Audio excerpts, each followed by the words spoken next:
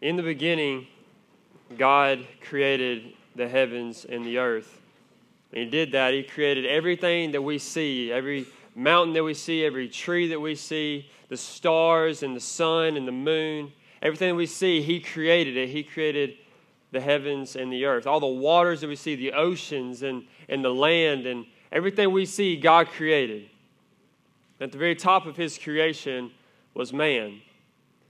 And what made us different than the rest of creation, every animal that we see, because we're not just an animal. We're something different. We were created not just to be an animal, but we were created in God's image. In God's image, we were made. Man and woman, we were made in God's image. What does that tell you?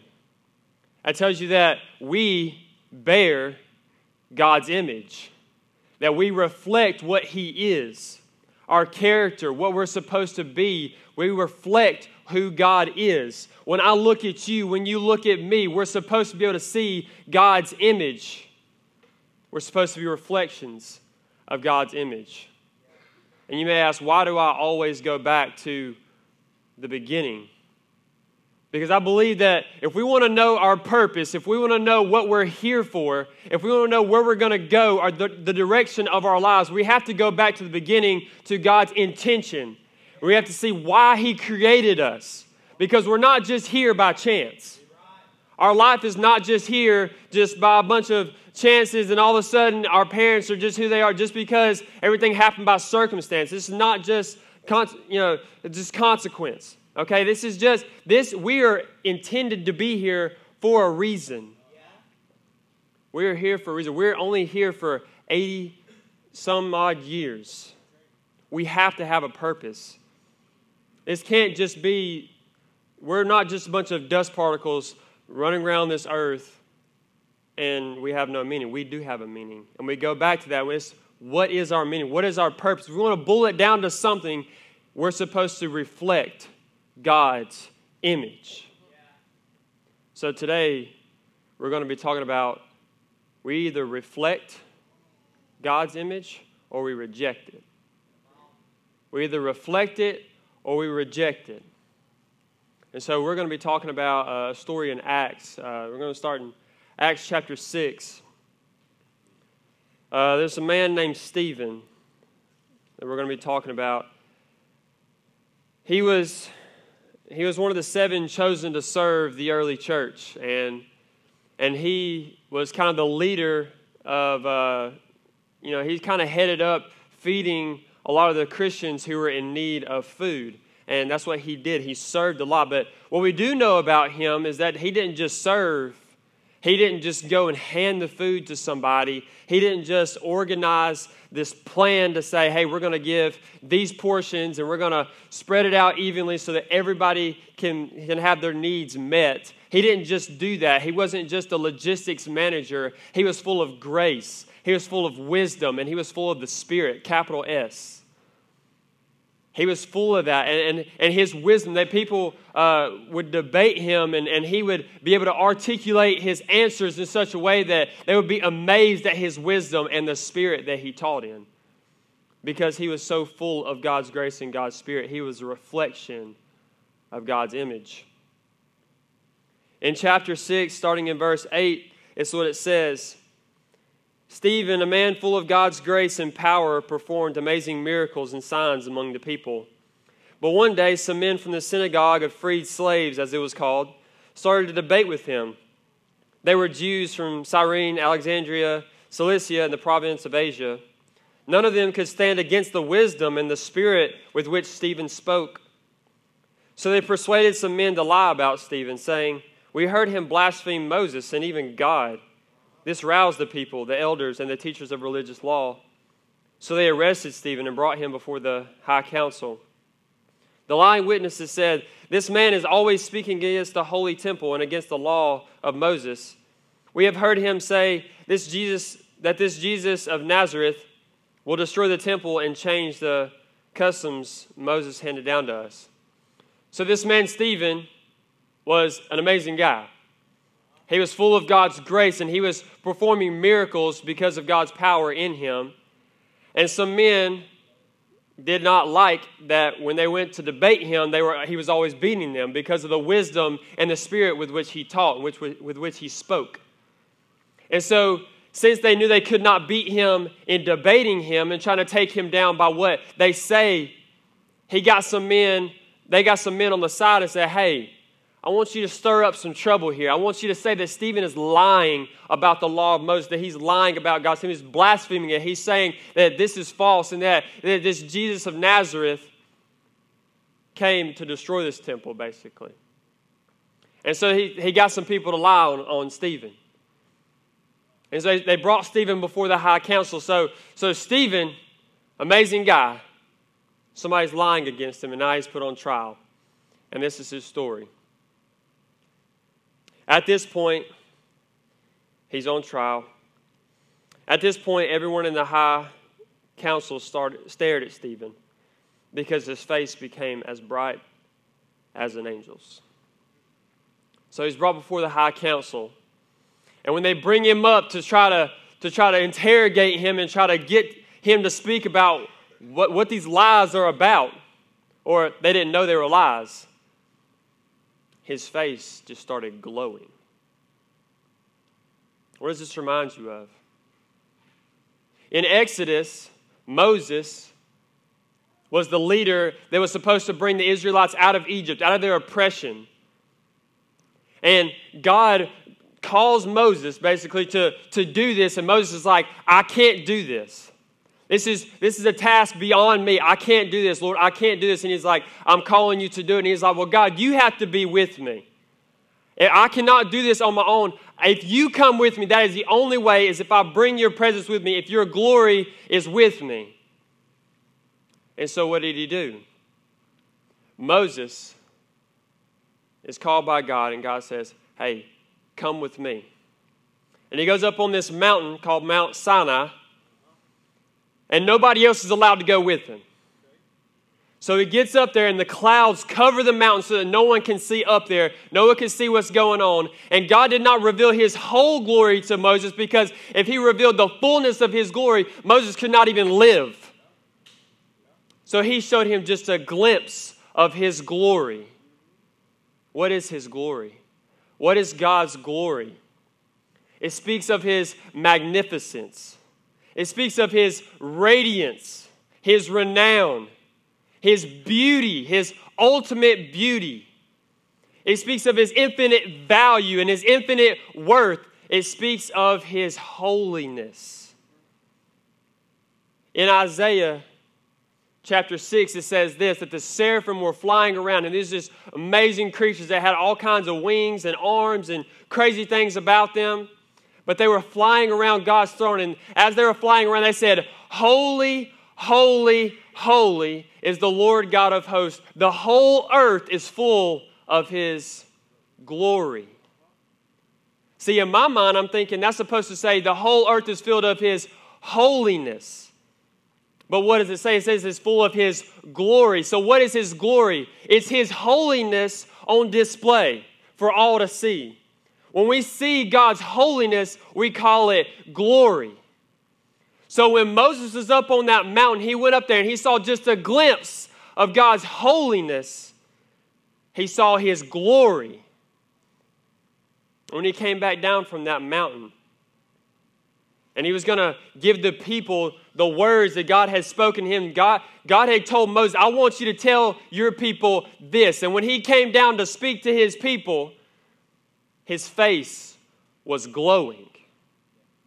It was bright. And he had no idea that his face was bright, that his face was glowing. They had to tell him. And so they looked at his face, and they saw God's glory. Same thing here. When he got brought before the council, he was living in the Spirit by God's grace. He was living for God's glory. And his glory, God's glory was shining from his face. So the people were staring at him. And they asked him, hey, Stephen, are these accusations true? And his reply was not yes or no. his reply was this. Oh, since you're going to say that I'm blaspheming my ancestors, I'm going to tell you exactly what my ancestors did. And I'm going to tell you that I didn't blaspheme them by telling you the truth about them. You see, he started off with this man named Abraham. This man named Abraham, God had came to Abraham and he said, I'm going to give you this land. I'm going to give you this special land. It's called the Promised Land, and I'm going to give you as many descendants as there are sand on the seashore. I'm going to give you as many descendants as there are stars in the heavens. I'm going to give you all these descendants. And for a while, he couldn't have any kids, him and his wife. But finally, they had their son named Isaac. And then Isaac had a son named Jacob. And then Jacob had a son named Joseph. And I think we all know the story of Joseph.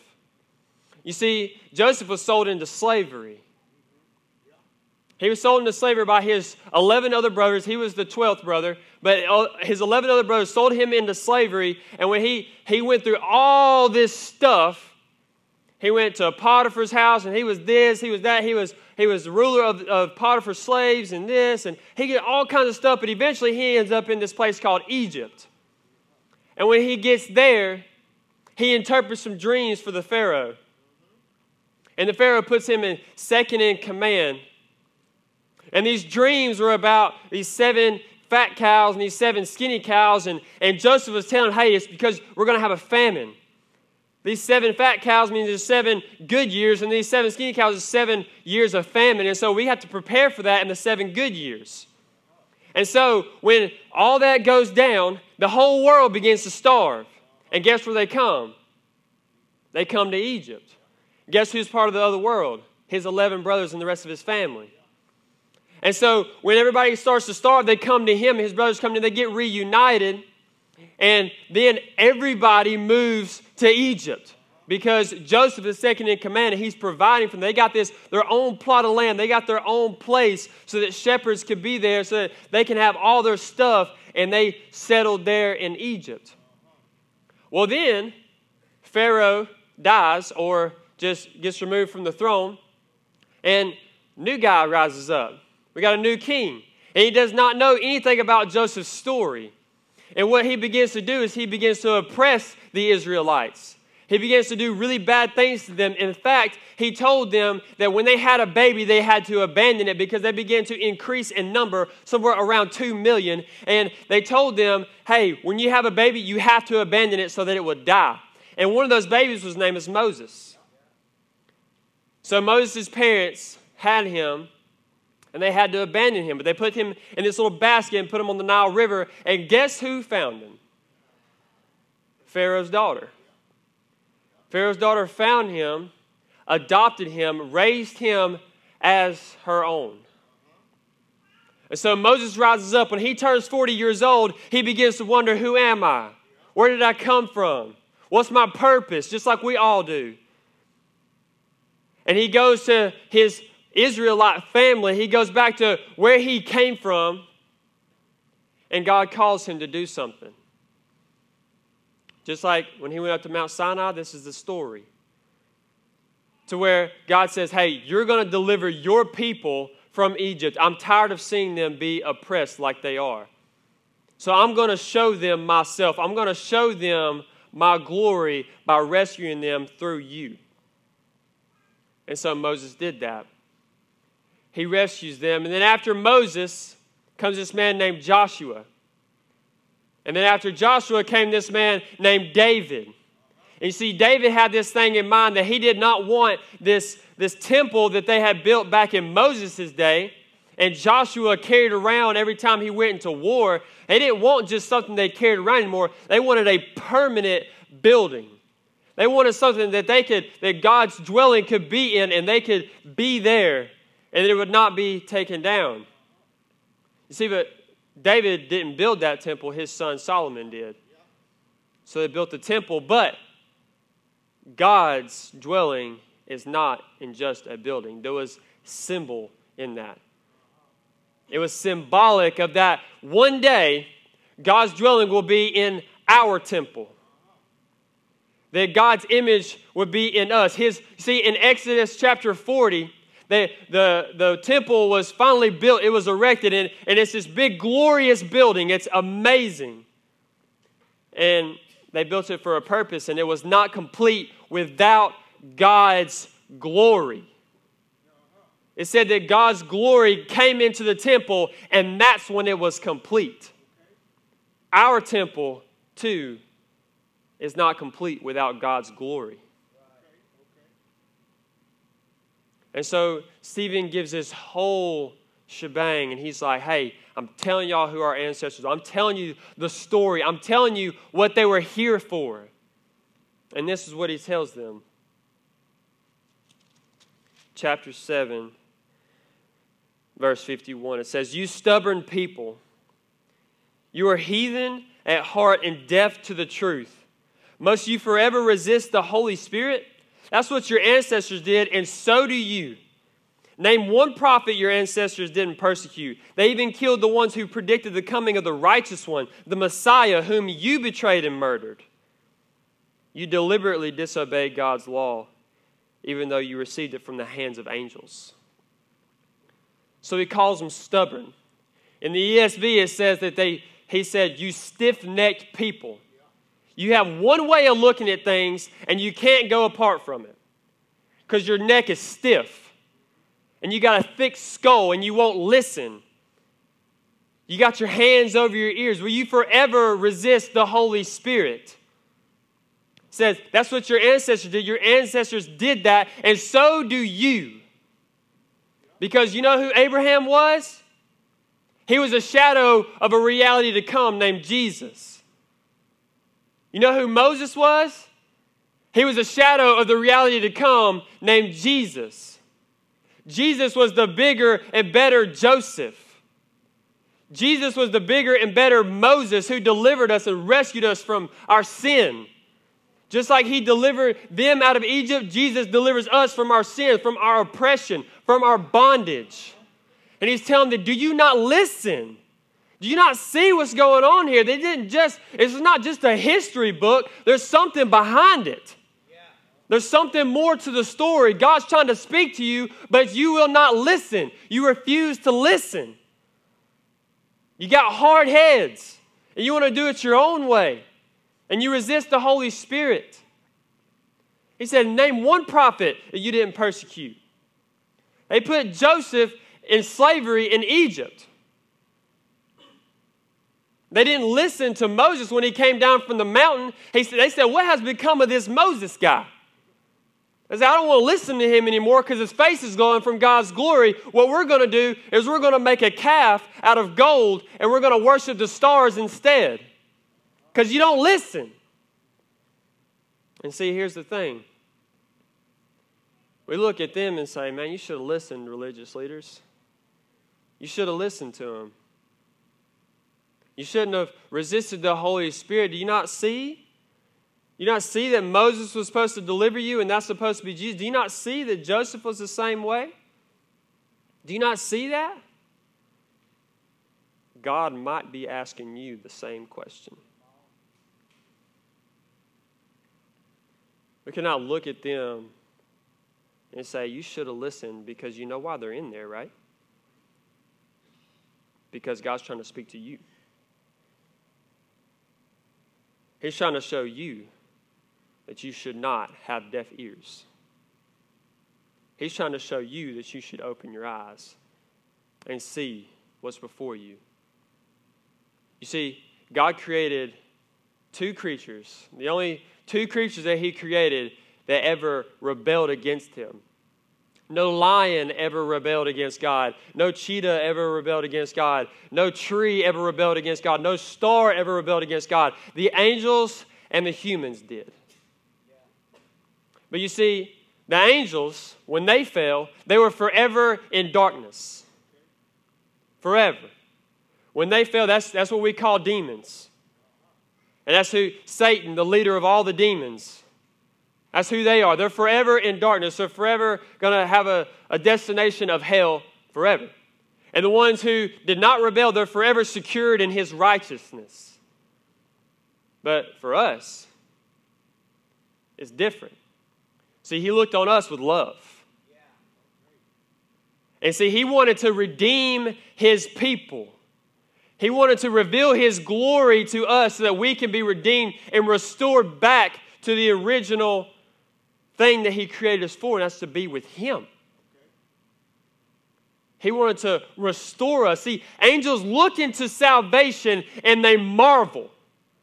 They look into salvation and they really wish they could understand it because they can't. The fact that we rebelled against him, yet he pursues us.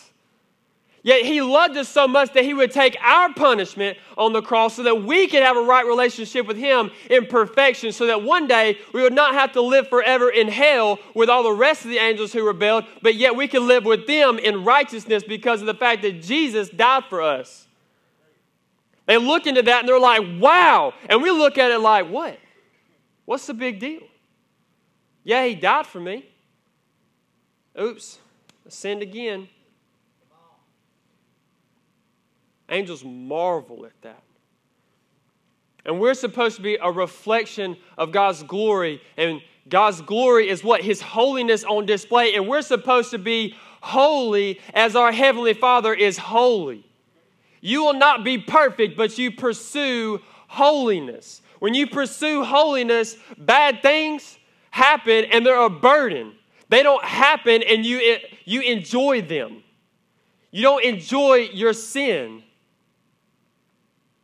I heard it this way, that sin is not a pleasure that delights us. Rather, it's a burden that afflicts us if you're pursuing holiness.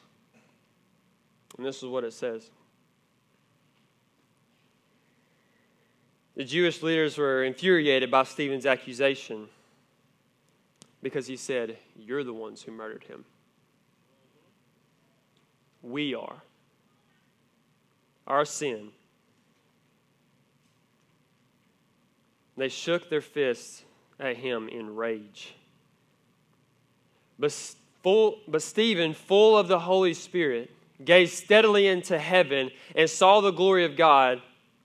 And he saw Jesus standing in the place of honor at God's right hand. And he told them, "Look, I see the heavens opened and the Son of Man standing in the place of honor at God's right hand." He's saying, look, I'm telling you again, you got one more chance. He's not going to quit until his last breath. He's not going to quit trying to let them see God's glory. It's open to him. He can see it because he's full of the Spirit and he's full of grace. And he's like, God, I want you. That's all you have to do is want him. You want his glory, he will reveal it to you. If you seek me, you will find me when you seek me with all of your heart. When your heart is divided, you will not have him because your heart still wants sin. Do you still sin? Yes, but do you still want sin? I don't want sin. I don't want its disgustingness. I don't want the way it makes me feel. I don't want all of its pleasures because it does not please me anymore. God's glory pleases me. God's presence is what I enjoy. I don't enjoy sin anymore. I don't want that. I want holiness. I want to be in his presence forever. Even here, I want people to see his holiness in me. I don't want them to see sin in me so that I can relate to them. I want them to see holiness in me so that they would desire that. And he's letting, hey, look, Jesus is right here in the place of honor. The man we just got through talking about, he's in the place of honor. He is who he said he was. And listen.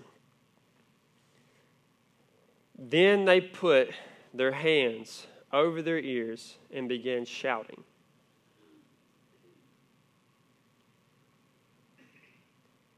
Stephen reflected God's glory. They were rejecting God's glory. They literally put their hands over their ears after he just said, "You are heathen at heart and deaf to the truth." They literally put their hands over their ears and shouted because they did not want to hear the truth.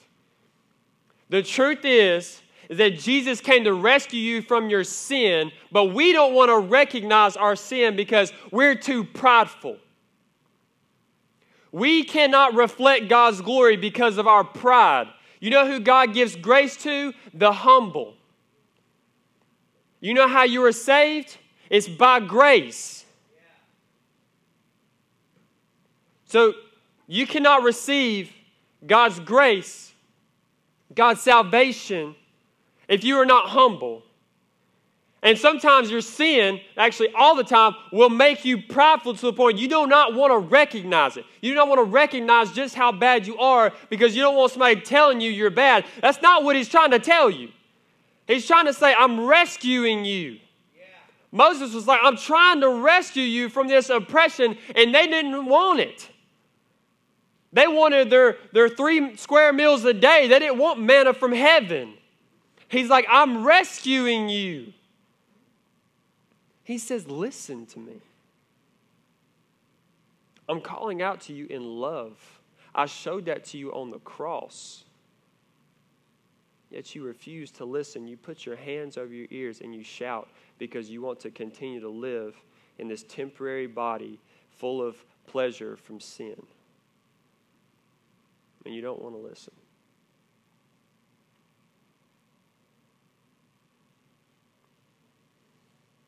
They rushed at him and dragged him out of the city and began to stone him. His accusers took off their coats and laid them at the feet of a young man named Saul. And they stoned him. As they stoned him, Stephen prayed, Lord Jesus, receive my spirit. He fell to his knees shouting, Lord, don't charge them with this sin. And with that, he died. This series we're in is called Dying to Self. So you can either, with your life, there's 2 people, 2 groups of people. Me and my wife talk about this all the time. We make the gray area of sin way too big. Whether it's drinking alcohol, it's like, well, you can have a drink, but, getting drunk is pretty bad. But, like, how much is too much drink? How much is... No, the gray area is way too big. Bad language, the gray area is way too big. See, to me, if you're pursuing holiness, and I feel like the Word of God explains this, if you're pursuing holiness, those things will not be your desire. So that this is sin, off the stage, this is sin, and all this is holiness. If I'm trying to pursue holiness, I'm not going to be near this edge.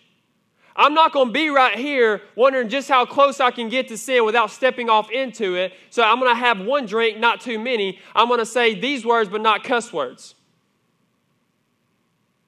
So we're not going to pursue holiness so much, but we're just not going to sin. So we narrow Christianity down to what? Following the 11th commandment, right? Just doing, don't cuss, be sweet, be nice, come to church.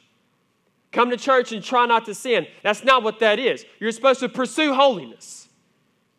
Because you know what you're supposed to be? A reflection of God's glory. You can either reflect it by pursuing holiness, or you can reject it by just getting close enough to sin or living in sin. You can reject it if you want. So what do you do with your life? Are you reflecting God's glory?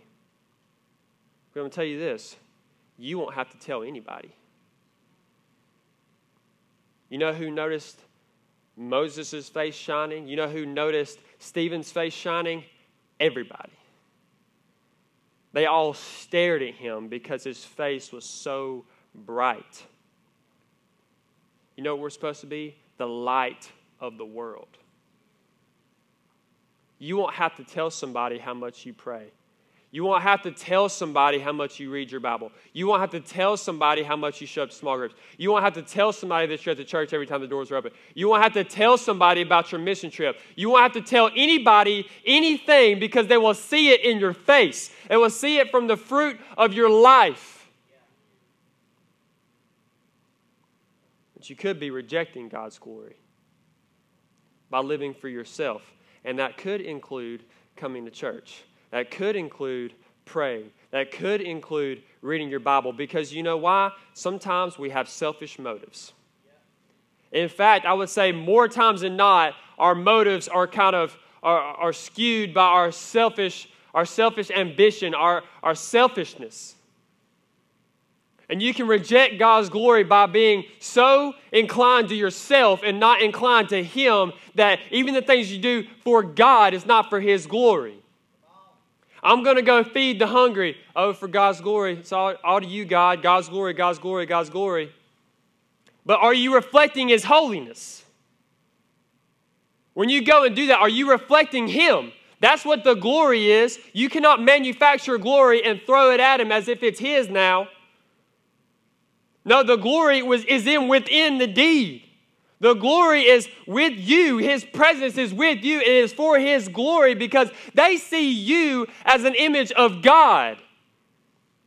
They see you as a representation of Jesus Christ, Colossians 3:17. They see you as that representative. You are an ambassador for Christ. You are the good news messenger. You're a broken jar full of living water. That's who you are. So when you go and do this good deed like feeding the hungry, which is what Stephen did, you're doing it for God's glory because He is with you, not because you manufacture the glory. When you're cooking the food, the glory is not cooking with it. You are there representing Christ. That's the glory. So are you reflecting it or are you rejecting it? And the only way you can reflect God's glory is if you die to yourself. Dying to yourself might be the hardest thing in the entire world. And the good news about it is you don't have to kill yourself. Metaphorically. You don't have to do that. You see, you put your faith in Christ and He kills all your selfish desires. You put your faith in Christ, He gives you that strength. You're way too weak to do it on your own. That's why you have to lean on Him. That's why you have to follow Him. That's why He says, rest in me. If your heart is not at rest, you do not have Him. You cannot lay yourself down. You have to go to Him and let Him help you. You have to get the strength from Him.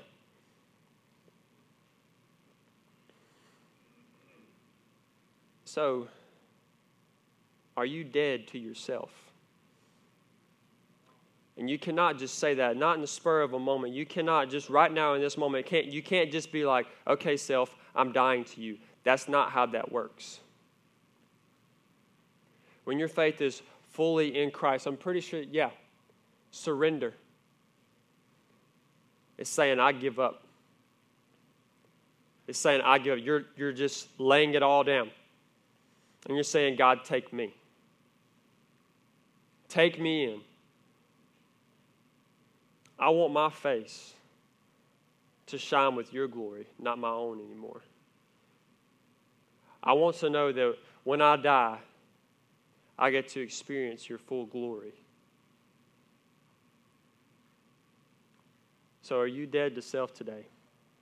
Because if you are, your face will be shining with His holiness, with His glory.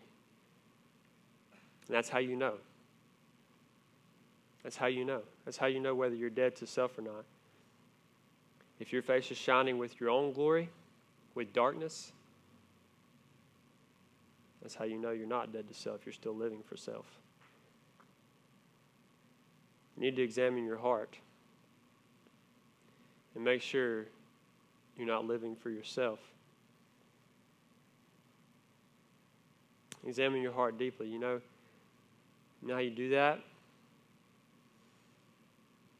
You allow God to search the depths of your heart. You allow God to search the depths of your heart. David himself said, God, search the depths of my heart. Bring out the impurities. God, create in me a new heart. God, purify my heart. Look at your heart. Is it purified? Is it full of Christ? Is it full of godly desires? Is it full of hatred for sin? That's how you can tell. So ask yourself today, is your life a reflection or a rejection of God's glory? I think you know. And the only way that that's going to change is if you lay your life before Him. It's the only way.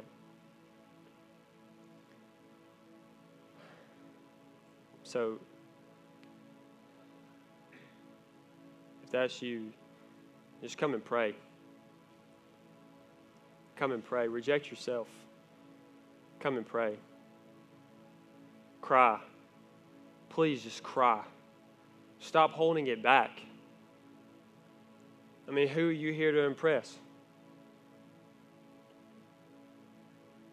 Seriously. Think about your sin. Think about what you've done. Think about how far you are from God and let that break your heart. Stop resisting the Holy Spirit. If you're not listening right now, listen. Because I'm telling you something you need to hear. God's Word is telling you something you need to hear. So quit repeating yourself. I'm repeating myself because our heads are hard. We have thick skulls. We need to stop resisting the Holy Spirit. Let it fill our lives with power so that our face would glow. Stop living the same life every single week, the same routine, same thing over and over. Let God change your heart. Be transformed. Let Him transform your mind to stop thinking the same way. Stop, when you get in the car and you turn on the radio, stop turning on the same stuff because it's infiltrating your mind. Stop watching the same movies. Stop watching the same TV shows. Seek after Him, not yourself. Your life should be a picture of God and the gospel. Do it. I'm saying if we're going to follow Christ, we should do it the way the Bible says. That's all I'm saying. Some of us have more movie lines memorized than Bible verses. Why is that? So, well, don't be a legalist. I'm saying read the Bible. I'm saying the Bible's important. I'm saying it's really, really important. It's our life. I'm saying that when we read the gospel, we should put ourselves in there. We say, Jesus, I follow you. I love you, and I'm thankful that you died for me. I want to live for you. I don't want to live for myself anymore. Yet we continue to do so. Why do we do that? You have to seek out your own heart. You can't let somebody else just tell you over and over again. You have to tell yourself the truth and stop covering your ears and shouting so that nobody can get to you. You got walls built up in your heart so that even God cannot speak to you. And He's going to say, you know what? If you want yourself, you can have yourself. You're settling, but you can have yourself. Why would we settle for anything less than God's glory? Why would we settle for earthly satisfaction? Why would we settle for new cars? Why would we settle for all these earthly pleasures and not go to God's glory, which will satisfy us more than anything that is on this earth? Why would we do that? Search deep inside your heart and be honest with yourself. Stop living the same life over and over and over and over again, seeking after yourself because you know you're miserable. If you're following Christ, you keep going. You be a warrior for Christ and do not let any complacent, what we would call Christian, hold you back and say, you can watch a little this, you can listen to a little this, you can drink a little this, you can smoke a little this, you can do this, you can do a little, you can gospel a little bit. Don't let any complacent Christian stop you from pursuing holiness because your face is shining. It is shining bright and God is getting glory from your life. And when you die, and there's people who are going to be dying after you that had the gospel because you refused to listen to all these complacent people not wanting to live for the gospel, they wanted to live for themselves. And when you get there, you're going to be like, thank God I didn't listen to them. Thank God I did not let them corrupt my heart because God, I'm for you and I'm looking to you. I want your glory, not theirs.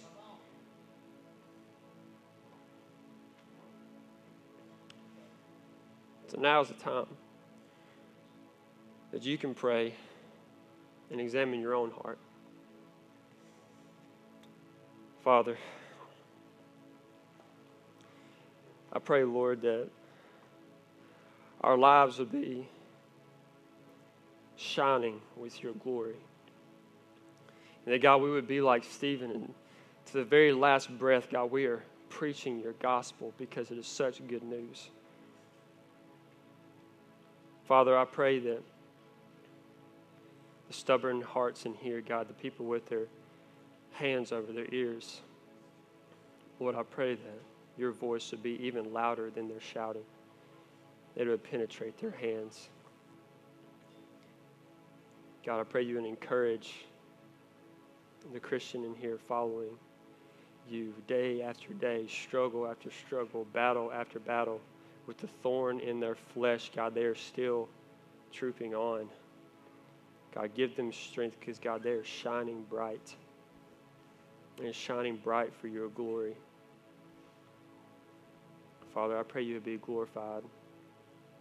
I pray you would be glorified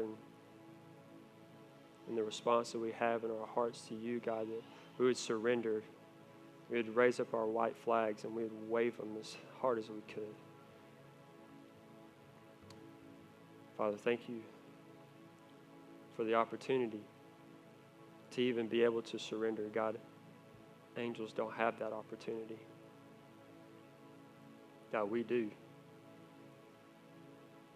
We have the opportunity to look at you, put our faith in you, and you would save us from our sin. I pray that we would do that. When we are saved from our sin, we would continue to pursue your holiness and run as far away from our sin as we possibly can. And we would get others to run with us. It's in Jesus' name. Amen.